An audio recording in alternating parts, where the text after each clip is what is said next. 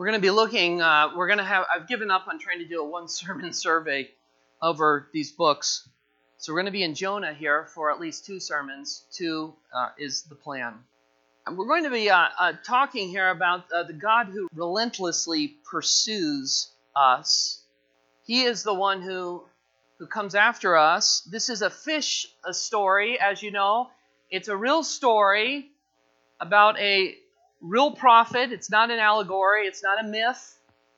There's a lot of people who would read this, even people in the church world, who would try to say that this is some kind of made-up story, and we can get off track big time and miss the whole point of the book of Jonah, trying to figure out all the details of how a man got swallowed by a fish. But that's what the Bible says, and that's what we believe. And it was a literal fish, and it was a literal swallowing of Jonah. He's called to preach. He's called to go and to preach a message of coming judgment to a Gentile empire, specifically a Gentile city called Nineveh. And he doesn't like that calling. He doesn't like the fact that God has called him to this specific group of people, and so he decides to run. And so this is an account, a true historical account of a prophet who is called not specifically to the southern kingdom and not specifically to the northern kingdom, although he is from the northern kingdom, Israel. But it's about him prophesying to this group of Gentiles. And by the way, anytime you see the word Gentile in the Bible, you say, well, what does Gentile mean? I don't even know what we're talking about when we're talking about Jews and Gentiles. A Gentile is simply somebody who's not a Jew. So it doesn't matter if you're black, white, red, brown, whatever color you may be. If you are not a Jew, then according to the scripture, you are called a Gentile. And so instead of being called to the Jewish people, this is a different book in the sense that he is called to a Gentile people, a people who are not God's chosen people in the Old Testament, but a people who God nonetheless cares about very much. And this is a message about the fact that God cares about all peoples. Even though he has worked through, in the Old Testament, his people Israel, we see even in the Old Testament, God is very clear that he cares about the nations of the world. He doesn't just care about Israel. He's not interested in just saving the Jewish people. Yes, they have a special plan. Yes, they have been given special blessings of God. But he cares deeply about other people groups. He cares about us. And the wonder of wonders is that the Lord has called us so that we know him. That we have been brought into a relationship with the Lord. It's an absolute miracle. Anytime you begin to think about God's mercy to you and the fact that he cares about you, it's a reminder of the fact that he loves different people and different people groups, and he loves you specifically. What a message. The word Jonah means dove. A dove in the Old Testament was a silly bird. And so when we're talking here about a dove here, as far as the meaning of Jonah, we've got 2 preachers going on here this morning. We're talking about somebody who's rather silly. Jonah is silly in many ways. The scripture says here that he's the son of Amittai, which means son of my faithfulness. And the story is a true story about the relentless pursuit of God after us, after people. He comes after Jonah in this book. He comes after the sailors through Jonah. And eventually he's coming through the prophet of Jonah to the people of Nineveh. He's a God who pursues. God relentlessly pursues us. The clear message of Scripture is that we do not pursue God in our own flesh. We don't have an interest in God. None of us. None of us pursues God. The Scripture is absolutely clear that God is the one who pursues us. Now, the scripture tells us that we must pursue him. But because we're talking here about a fish account, we don't run after God until we have first been caught by God. So we don't actually start our pursuit of God until he has first come and he has changed our hearts and he has bent our hearts toward him, so that as a result of that, we now pursue him. So God is the ultimate chaser. He is the living God who comes after his people. And when he wants to come after somebody, he comes after them. And there is nothing in heaven or there is nothing in hell, there is nothing on the earth that can stop the call of God on somebody's life. Somebody can be sitting here and listening to the word of God being preached, and being so moved they hear this internal call as they are saying, that's for me. I need that. That message is not just, we're not just reading something in history, but I sense God's pursuit of me personally. So we don't pursue him first. He pursues us first. Out of all of the religions in the world, listen, all of the other religions in the world are about man's pursuit of God in their own flesh. Making up a God of their own imagination, trying to pursue a God who's out there by their good deeds or their works, trying and striving to get after this God of their own imagination, trying to win his approval. This is the God of every false religion. It's a false God. It's an imaginary God. And Paul even says that it's really the God of demons. That behind every idol, behind every false god is actually a demonic force. And so whether we're talking about the gods of Hinduism or we're talking about Allah, listen, Allah is not just the same God we all worship, just with a different name. There are many people who think that. They think, well, there's all sorts of different religions out in the world and we're all just worshiping the same God. We just all call him different names. If you're in college, you'll hear this taught. If they talk at all about God, you'll hear atheism, you'll hear agnosticism, but you'll also hear we're all just worshiping the same God. When we think about the government and we think about even a recent prayer breakfast with our president, we see all these different religions represented as if all of these religions we're just all this one big happy family. No, we're not. The Bible says in John that to as many as believed in him, that is Jesus Christ, he gave the right to become the children of God. So we're not born the children of God, and it's not just a matter of getting religion. That's not what this is. This is not about somebody who says, well, I read something recently where dad has a wife, they have a baby, so now it's time to get religion and raise little Johnny in church. That's not what this is about. When we read the book of Jonah, we are reading about a living God who pursues his people with reckless abandon and catches them and changes their heart and turns their heart in such a way that they want then to pursue God.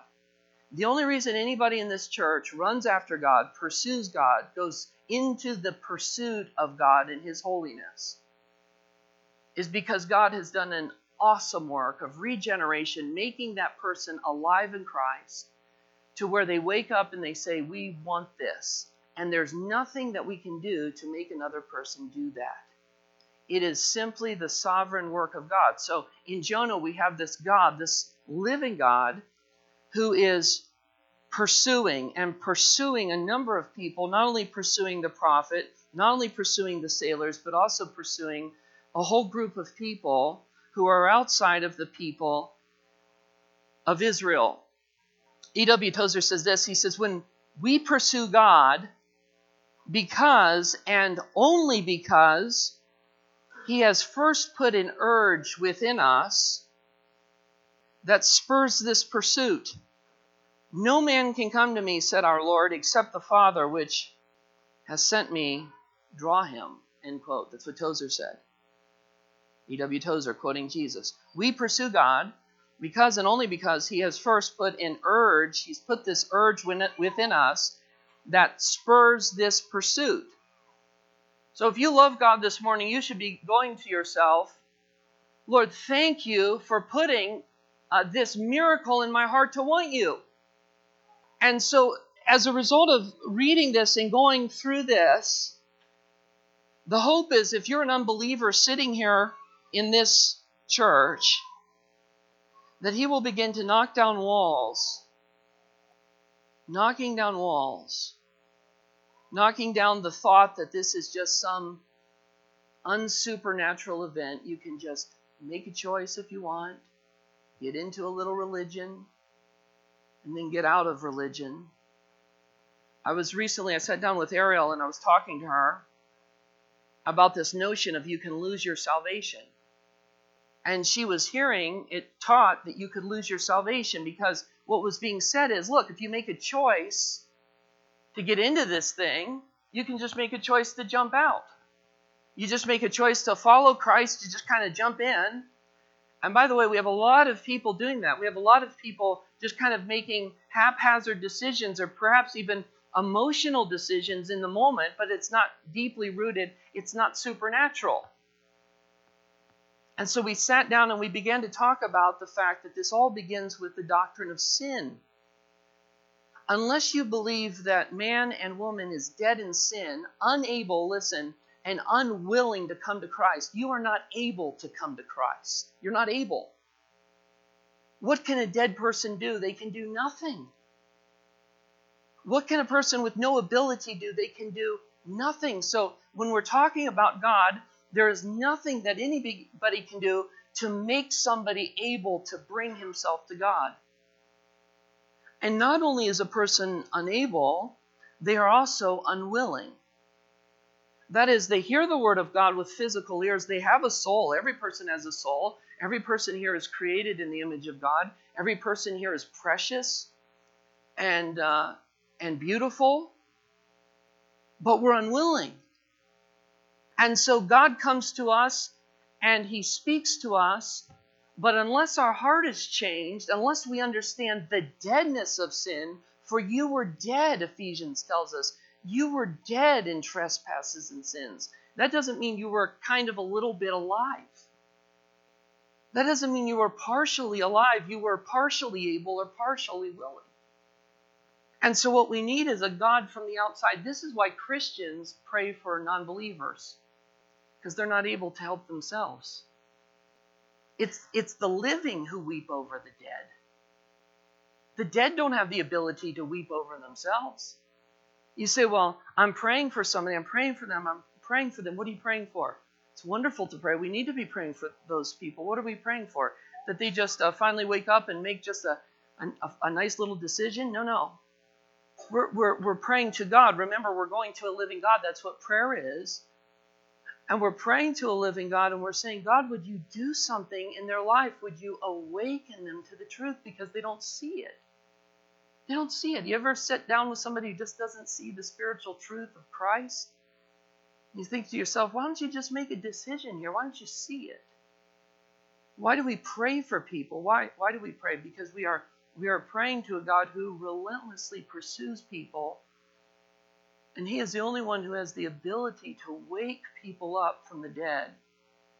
It's the same thing as what happened in John chapter 11 when Jesus is calling Lazarus out from the tomb. He didn't say, yoo-hoo, Lazarus, you're a little bit alive in there. Do you want to come on out and play? That's not what he said. In fact, I don't think that's in the text anywhere. What he did say was, Lazarus, come forth. He raised him from the dead. And it's the same picture about what happens to us who are unable and unwilling to come to Christ. Is the Lord, through the power of the Holy Spirit, as the gospel goes forward, we must be awakened to the truth. And we're awakened to the truth that we were never the ones who were pursuing God in the first place. It was him who was pursuing us all along and who showed us this wonderful truth. So perhaps if you're an unbeliever, God will use this in your life to open your mind, as Jesus said, to open your mind to the scriptures, to open your heart to the truth, so that you see how much he loves you and the fact that he wants to save you. And the first cry of a newborn baby is faith. So as I'm sitting there talking with my daughter, we are talking about the fact that somebody must be raised from the spiritually dead. And if they've been raised from the spiritually dead, and that is the power of Christ, they can never lose that. You can't do anything to be born, and you can't do anything to be unborn. What did you do to be born? Nothing. What did you do to be born again? Nothing. It is the power of God. What can you do to be unborn? Nothing. And I looked at her and I said to her, listen, if someone were to come and say to you, it's possible for you not to be your father's daughter anymore, that's impossible. I said, no matter what you do, no matter where you go in life, your father will always love you and he will always be your father. And it's the same thing with our Father who has raised us to newness in life. He will always be our Father. So people will say, well, I knew somebody who came to Christ and they said you can just go sin as much as you want and then you can still go to heaven and there's no change in their life. That's not true quickening. That's not truly being made alive in Christ. That's not what we're talking about. We're not talking about just somebody saying, yeah, I'll follow Jesus and now I got a ticket to heaven and there's nothing that anybody can do to take that ticket from me. This is not easy believism. You just kind of jump into the kingdom and then God says, well, I'm bound to it. You're going to definitely go to heaven. No. This is somebody must be awakened to the fact of there's truth. And it's a big if that person has been born again, they can never lose their salvation if they have been truly born again. And so perhaps if you're sitting here and you're an unbeliever, you'll see the supernatural work of God in your life. And perhaps even as you're seated here or thinking about this in the coming days, you begin to think, that's for me. I need Jesus. I really need to be saved. I really need to be converted. And perhaps you've been somebody who's been running from God and you're a Christian. Listen, true Christians can run from God. True Christians who are on their way to heaven can get hardened and have horrible moments and even extended periods of time in their life where they're rebelling against the Lord, and yet they really are saved. That's absolutely possible. It's happened in many Christians' lives. It's a tragic occurrence, but it happens. And so perhaps for that person, they will be softened here to think about the fact that God loved them and called them in the beginning. Jonah is written in the 8th century, perhaps around 780 BC. We know this. This is actually more firm dating because we actually have a verse that specifically tells us when he was a prophet. If you go over to 2 Kings with me, 2 Kings chapter 14. 2 Kings chapter 14. 2 Kings chapter 14, verse 25. Now, this Jeroboam is not the original Jeroboam. This is the second Jeroboam, who's many kings later in Israel. So, Jonah is a prophet from Galilee. By the way, the religious leaders of Jesus' day, they would say, can a prophet come from Galilee? Well, Jesus wasn't the only prophet that came from Galilee. Jonah was also a prophet from Galilee. We know that because of this verse here in 2 Kings 14. It says here, he restored the border of Israel from Lebo Hamath as far as the Sea of Arabah, according to the word of the Lord. So these are successful times in Israel. They are having some pressure coming from Assyria, but at this point they have not been conquered yet. So this is 780 or so. They would end up being conquered in 722. But these are good times.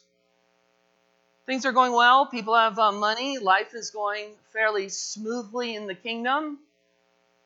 And God is concerned not only with their lax spirit against the Lord, but he's also concerned about the surrounding nations, and he's in particular concerned about the kingdom of Assyria. The Lord God of Israel, which he spoke by his servant Jonah, the son of Amittai. There it is again. So we have this same Jonah, the prophet, who was from, and we know he's from Galilee because it says here, who was from Gath heifer. So this is this prophet, and he is called by God to do something rather extraordinary. He is called by God to go to preach to this kingdom of people that he does not want to preach to. So around 780 BC, God comes to him and speaks to him and says to him, I want you to go and preach to the city of Nineveh, which is the capital of Assyria. I want you to go preach to them. So I want you to leave Israel, and I want you to take a journey of over 500 miles, which even in our day is a pretty good trip, but it's a really good trip if you don't have a car or a plane. Perhaps all you have is a donkey or a horse, or maybe you're even walking. And he says to Jonah, I want you to go preach. So we all need to get this picture. Jonah is from Israel.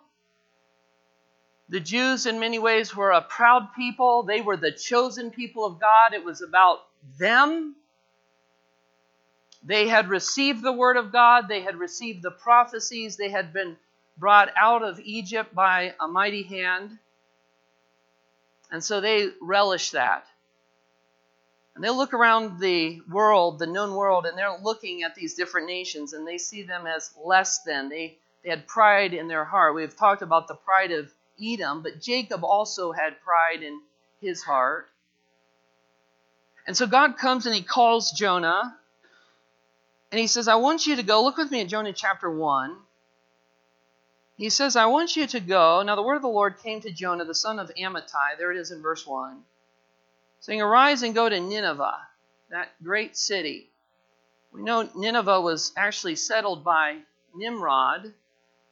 What a nice name that is, Nimrod. If you go back to Genesis chapter 10, you can see this in Genesis chapter 10, verse 8.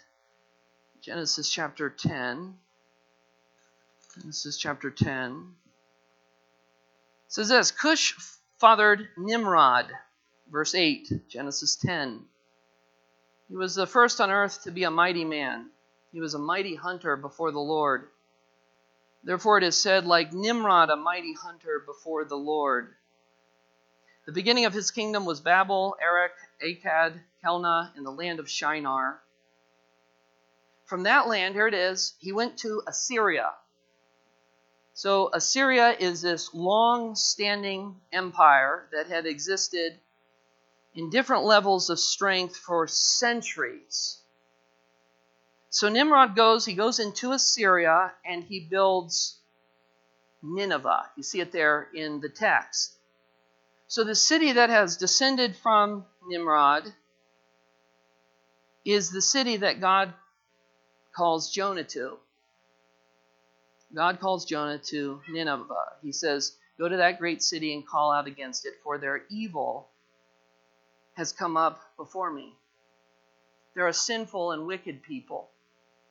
And so we have this story, instead of Jonah saying, as a believer, yes, Lord, that should be the response of every believer when God comes calling.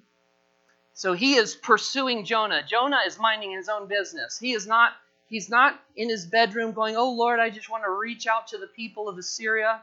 Would you just send me? He's not saying, send me to the nations. That was not his heart. This is God coming in and saying, Jonah, I want you to go and preach, and I want you to preach a message of judgment.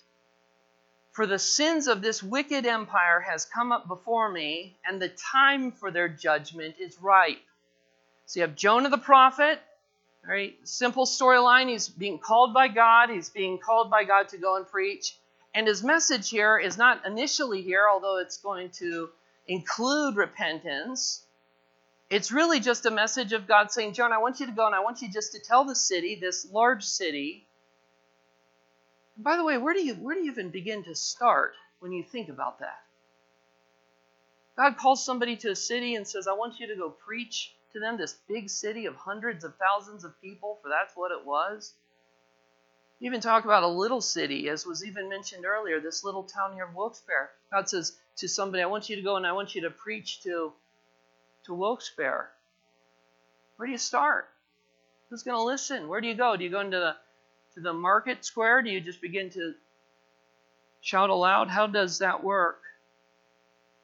I remember when I first came here, and we had so few in this church, literally so few. We had a person come here who was such a gentleman, such a nice man, but he used to tell me, Jacob, preach to the chairs. Preach to the chairs. And I would think about that, and I think about this with him. Where do you start? Where do you go? This is what God is doing, and he's saying to him, I'm calling you to be a preacher. I'm calling you to go out, and I'm calling you to go and say a message of judgment. That's simply what I want you to do. Are you going to obey? But listen, believers, not just non-Christians, believers have the ability to say, no, Lord. No, Lord. Lord, I thank you for the call in my life, but appreciate what you're saying to me, but I'm not going to listen. The Holy Spirit has a way of indicating what he wants us to do in our life. He has a way of, and he's so gentle, and he's so kind, and he's so sweet. But he has a way of impressing upon our heart what it is exactly he wants us to do. Maybe he's pressing on our heart, you need to go to church more. You need to be in church. You need to stop making excuses about why you can't go to church. You say, well, it's this and well, it's that, and yet the weeks are ticking by, the months are ticking by. You don't have forever. And so the Lord is impressing on somebody's heart, you need to go to church. You need to be faithful. And you say, well, I like church sometimes, but you're resisting. You're saying no. Have you ever seen a little child? I remember when little children have an ability to stiffen their body. Have you ever seen that? No. And that's what we sometimes do with the Lord. He says, I want you to do this. I want you to be, believer, more involved in church. I want you to be more involved in church. I don't want you to just say, well, it's just about Sunday morning and perhaps Wednesday night. But really developing relationships within the church. No. Perhaps it's tithing. The Lord's laying it on our heart to take that step of actually giving 1/10 of our income. You say, well, we'll give part of it. Lord, we'll give some of it. We'll give maybe 1%. Stiffening our body and saying no. And the days are ticking by. Listen, your children need you in church. Not twice a month. Not once a month. Not twice a year. But do you like it? You see, if God is calling, and he's saying, but I'm resisting the call of God, I'm turning my back to him. It's a person saying, no, Lord, no, Lord. So it's not just the unbeliever that can do that, and little eyes are watching. They're watching. They're watching. It could be a whole host of different things. So Jonah does something very interesting here. He flees. It says in verse 3, but Jonah rose to flee to Tarshish. Now we don't know where Tarshish is. Scholars don't actually know. They can't pinpoint where Tarshish is. We know that it is in the opposite direction of where he was called. So he is called over to the east, to the northeast, to go to Assyria. And he says, I'm going to go to Joppa, to this Mediterranean port. And it's very likely that the city of Tarshish, where he's trying to head to, is actually in Spain, west. So God comes to him and says, I want you to go to preach to Nineveh, the capital city of Assyria. And he's sitting there thinking, I'm not going. And I'm going to actually try to run from the presence of the Lord. Now, he knows God is omnipresent. He knows that. You think, well, that's ridiculous, Jonah. You don't know that God is everywhere? But he's trying to get away from his speaking presence. He's trying to get away from the manifest presence of God. Maybe if I can just take a trip to California, God won't bug me as much. Maybe if my circumstances change, maybe what I need is a trip to Tahiti. And if I go in the opposite direction of where God is calling me, then things will be different. The circumstances will be different there. Isn't it interesting that no matter where you go, God's there? And if he calls you in a certain place, he's not going to stop calling just because you decide to go somewhere else. Listen, there are people who do this. They think that their happiness is in moving. Oh, I hate this area. You heard people say that? Oh, I hate this. Listen, when I lived in Texas, you have people in Texas that are miserable. You go to Ohio, people are miserable. And there are people that think if I could just get to Florida, have a nice little house on a golf course, and I can make sandcastles with my husband or wife every day, all day long. That doesn't sound fun. Okay, so that's what we're going to just do all day long, every day. If I can just get away. And God is saying, no, but I've called you here. You know what I have found in life? People make the place. People make the place. You know why I love it here? Because I love you guys. I mean that. I love this church. And if you have relationships with people and you know people and you're settled in, life is good. God will take care of you. He'll provide for you. Whether he's called you to the northern part of Alaska or the southern part of South America, he promises he will take care of you. But we need to be listening to his voice. God, what are you calling me to do? And sometimes we can have all the right reasons of why we're supposed to do what we're doing, and it's actually the wrong move. I remember a number of years ago, Crystal and I were convinced that we should move to Washington, D.C. to be a part of a ministry down there. I even quit my job, took another job down there. And about 3 days in, I realized this was all good in the head, but it wasn't from the Lord. Quit my job, came back. God's provided for us ever since. It wasn't the Lord. So sometimes you can have things in your head that sound good, that seem good, but God is saying, no, this is not where I'm leading you. And what we need to be doing is we need to be men of integrity. We're after the men here this morning. Men of integrity who say, I'm going to church. I'm going to be a godly man by the grace of God. I'm going to be a loving, godly husband or a godly single person. And I'm going to pursue God because he has first pursued me. This passionate pursuit of men, of Jonah, going after God. And that's only possible because he has first come after us. So God comes and he says to Jonah, he says, I want you to go to Nineveh and preach against it.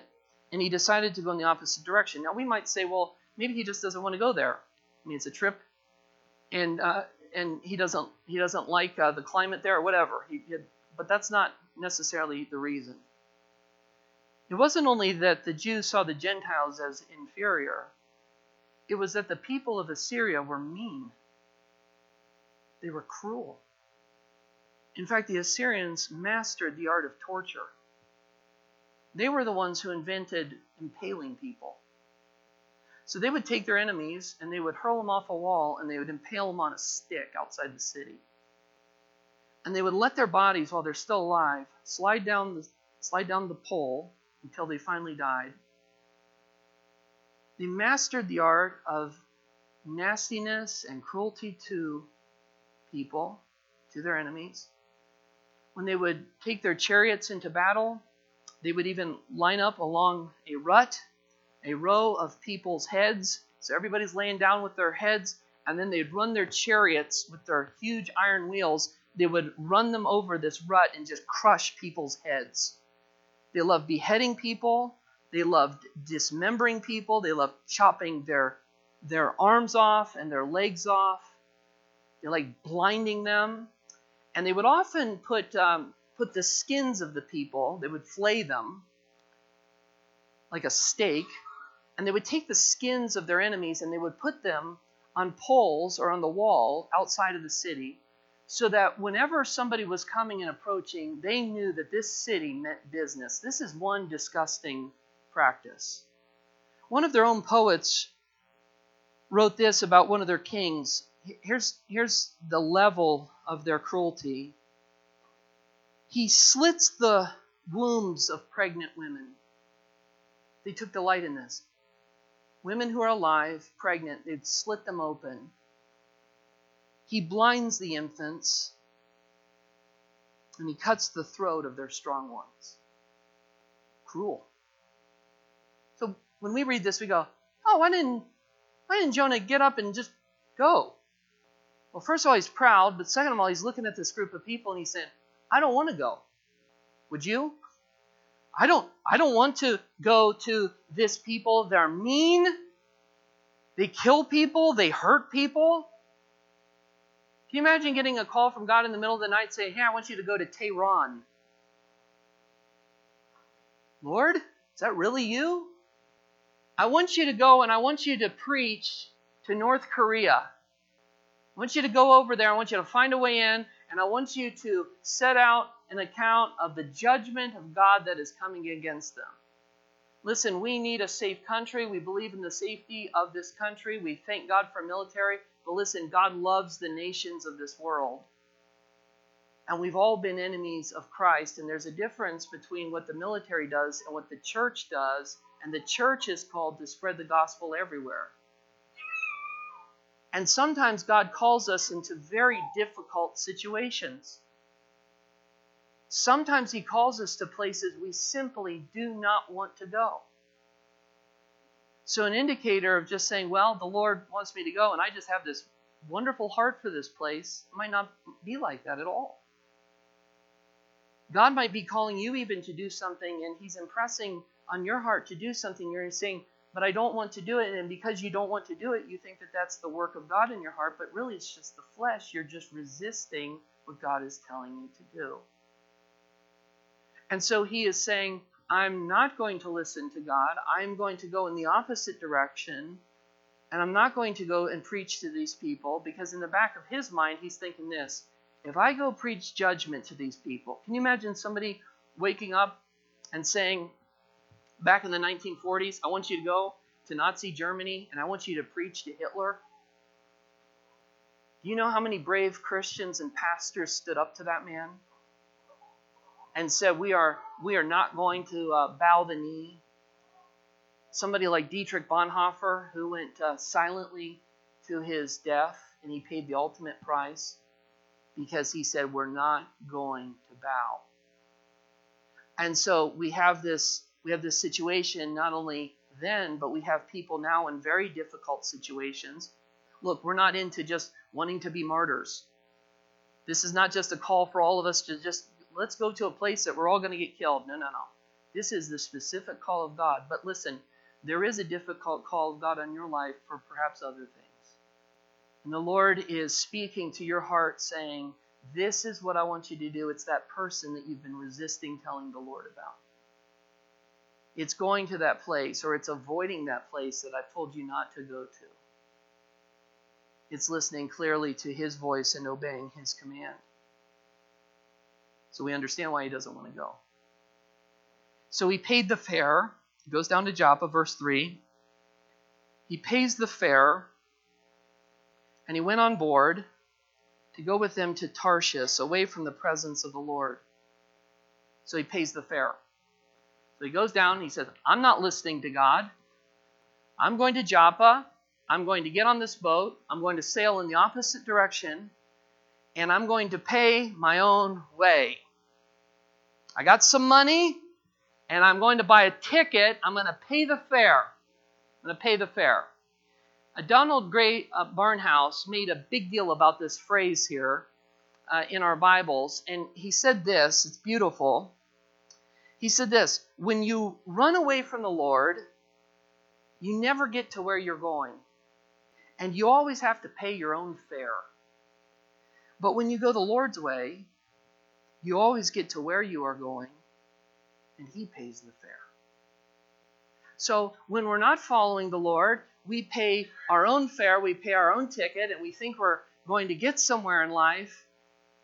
And God says, no, I'm going to just put you on the hamster wheel of life, and you think you're going to get somewhere. You're paying out a lot of money, and you're trying to get this thing done. It seems like you're paying out more, and you're paying out more, and you're paying out more, and you're never getting to where you want to go. Why? Because it's the call of God. So he's trying to get away from the presence of the Lord, but the Lord hurled a great wind upon the sea, and there was a mighty tempest on the sea, so that the ship threatened to break up. Then the mariners were afraid, and each cried out to his God. So they believe in many different gods. They're crying out to God, their gods. And they hurled the cargo that was in the ship into the sea to lighten it for them. Verse 5, but Jonah had gone down into the inner part of the ship, So here he is fast asleep in the ship and had laid down and was fast asleep. So the captain came and said to him, "What do you mean, you sleeper? Arise, call out to your God. Perhaps your God will give a thought to us so that we may not perish." So here he is running from God. And by the way, our sins affect others, don't they? You know, when we sin, it's not just our sin and it just affects us. When we sin, it affects all the people around us. And so here he is. He's not only sinning by going away from the Lord. He's not only trying to get away from the presence of the Lord. He's not just trying to run away from the Lord. But what he's doing is affecting the people on the boat with him. And so this storm comes up. It's this supernatural storm. It's from the Lord. It's from the Lord who controls all things. And they're thinking, what do we do? So they start this costly sin of Jonah. They start hurling overboard their cargo. Well, maybe if we lighten the load, these guys are freaked out. And Jonah is in the bottom of the ship and he is asleep. I think he's asleep because he's sad. You remember in the Gospels, the Bible says that the disciples, when they're with Jesus in the garden, that they fell asleep for sorrow. They fell asleep for sorrow. Remember when they're in the garden, Jesus is wanting them to pray with him, and they're not praying, and finally they just keep falling asleep. Jonah is tired. He's overwhelmed. He knows he's running from God. He knows that he should not be doing this. And so he's overcome. He's probably even shocked in the middle of this storm. He's not used to this thing. So he's knocked out at the bottom of the boat, trying to run from God. And so they decide, well, we've got to do something. Let's wake him up and see if he can cry out to his God. We're crying out to our gods. Let's see what happens. And God, no matter where a person goes, he is always pursuing that person. And so he hems Jonah in. He's showing Jonah, Jonah, you can run, but you can't hide. You can keep trying to get away from me, but I'm going to keep pursuing you. I've put a call on your life.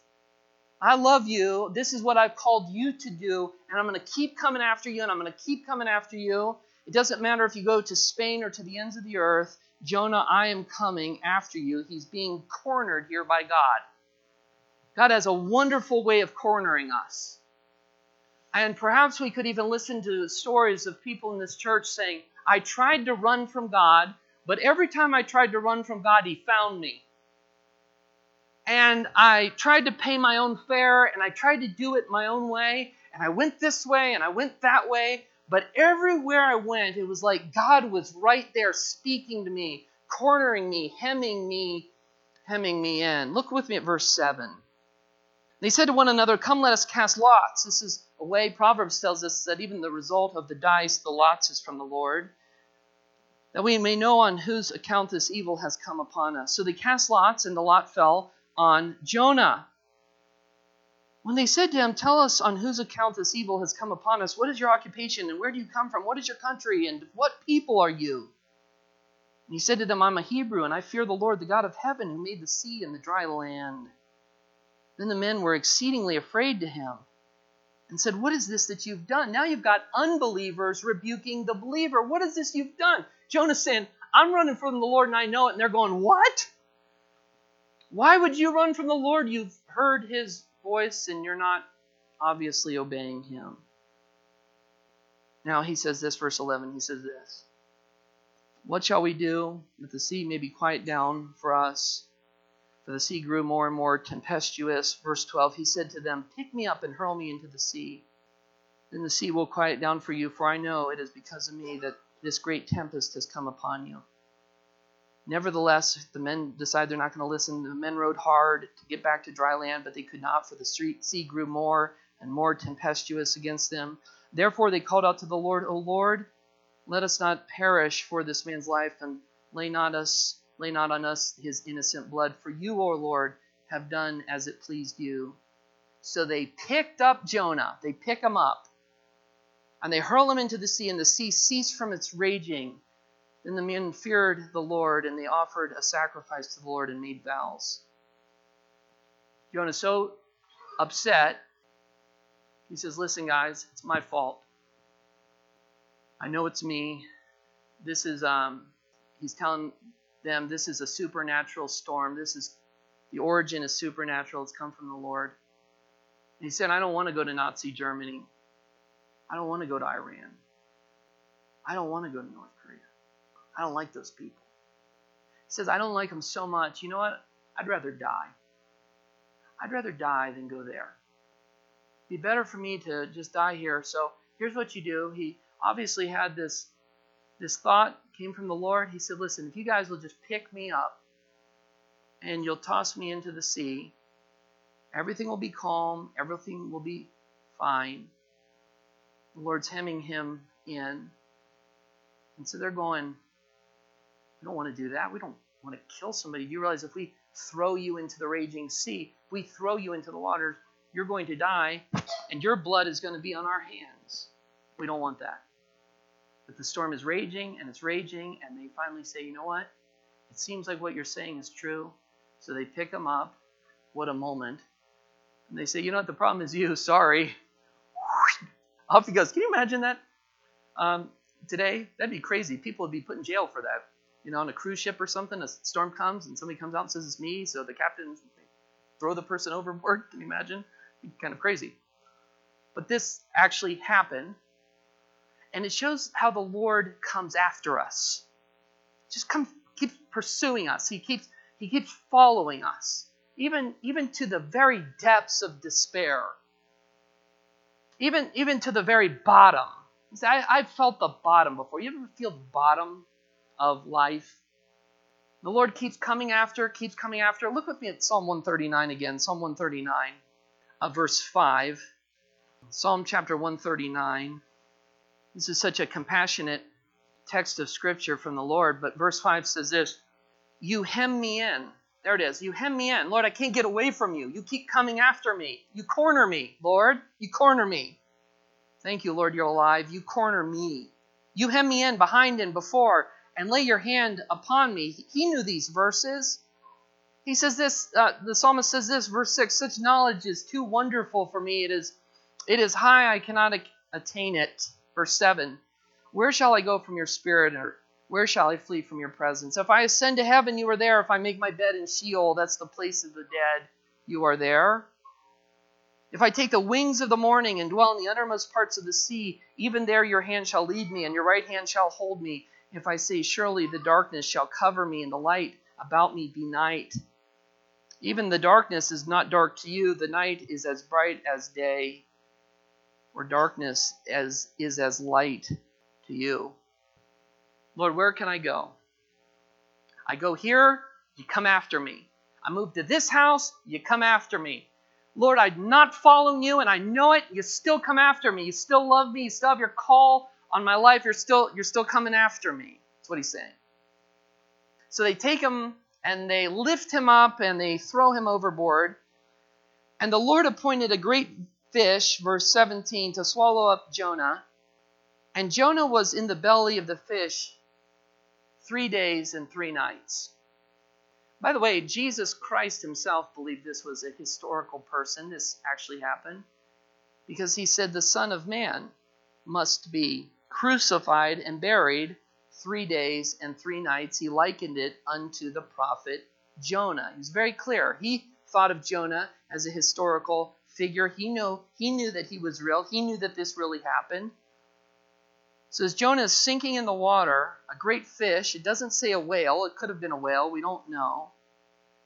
And by the way, there's been all sorts of different stories down throughout the years to try to explain this.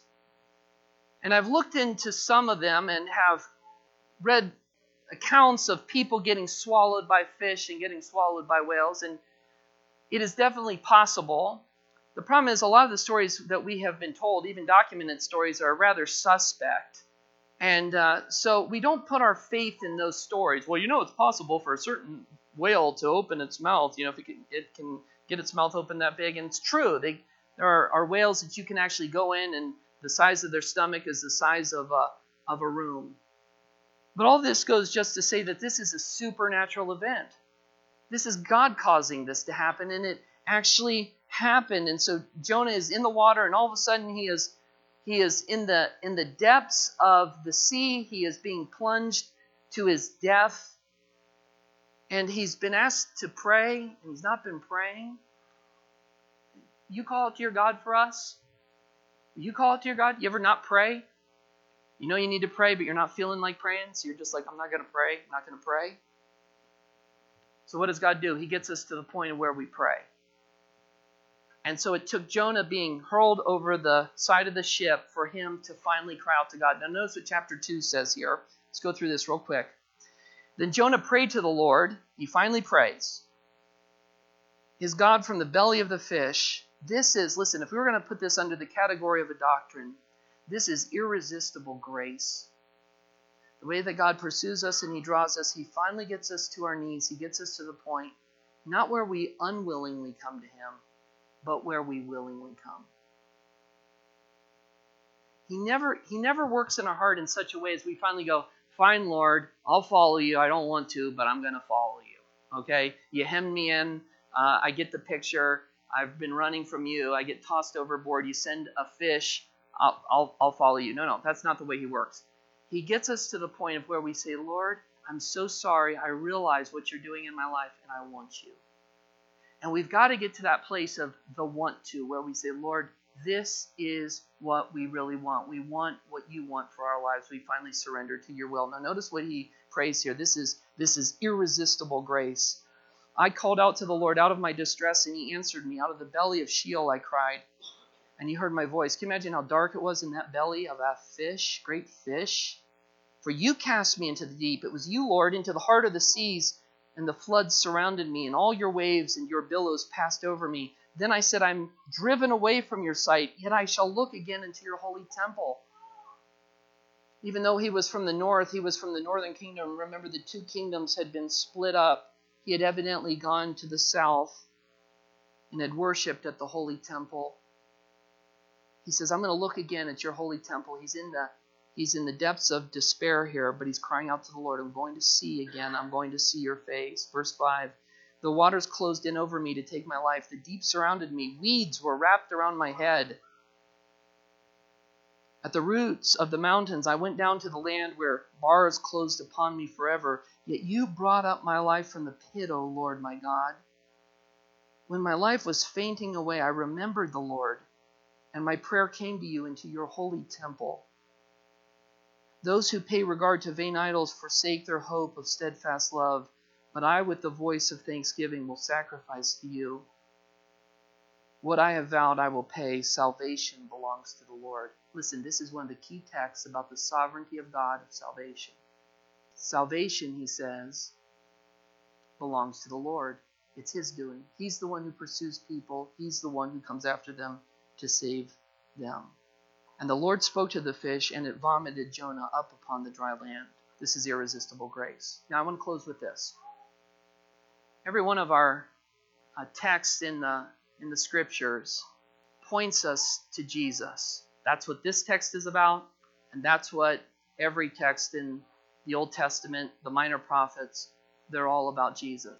And perhaps as you're reading through this account, you're beginning to see Jesus in this account, because even though it's a historical account, it's pointing to one who's greater than Jonah. It's pointing to the one who's going to come and be the greater Jonah, the Savior of the world.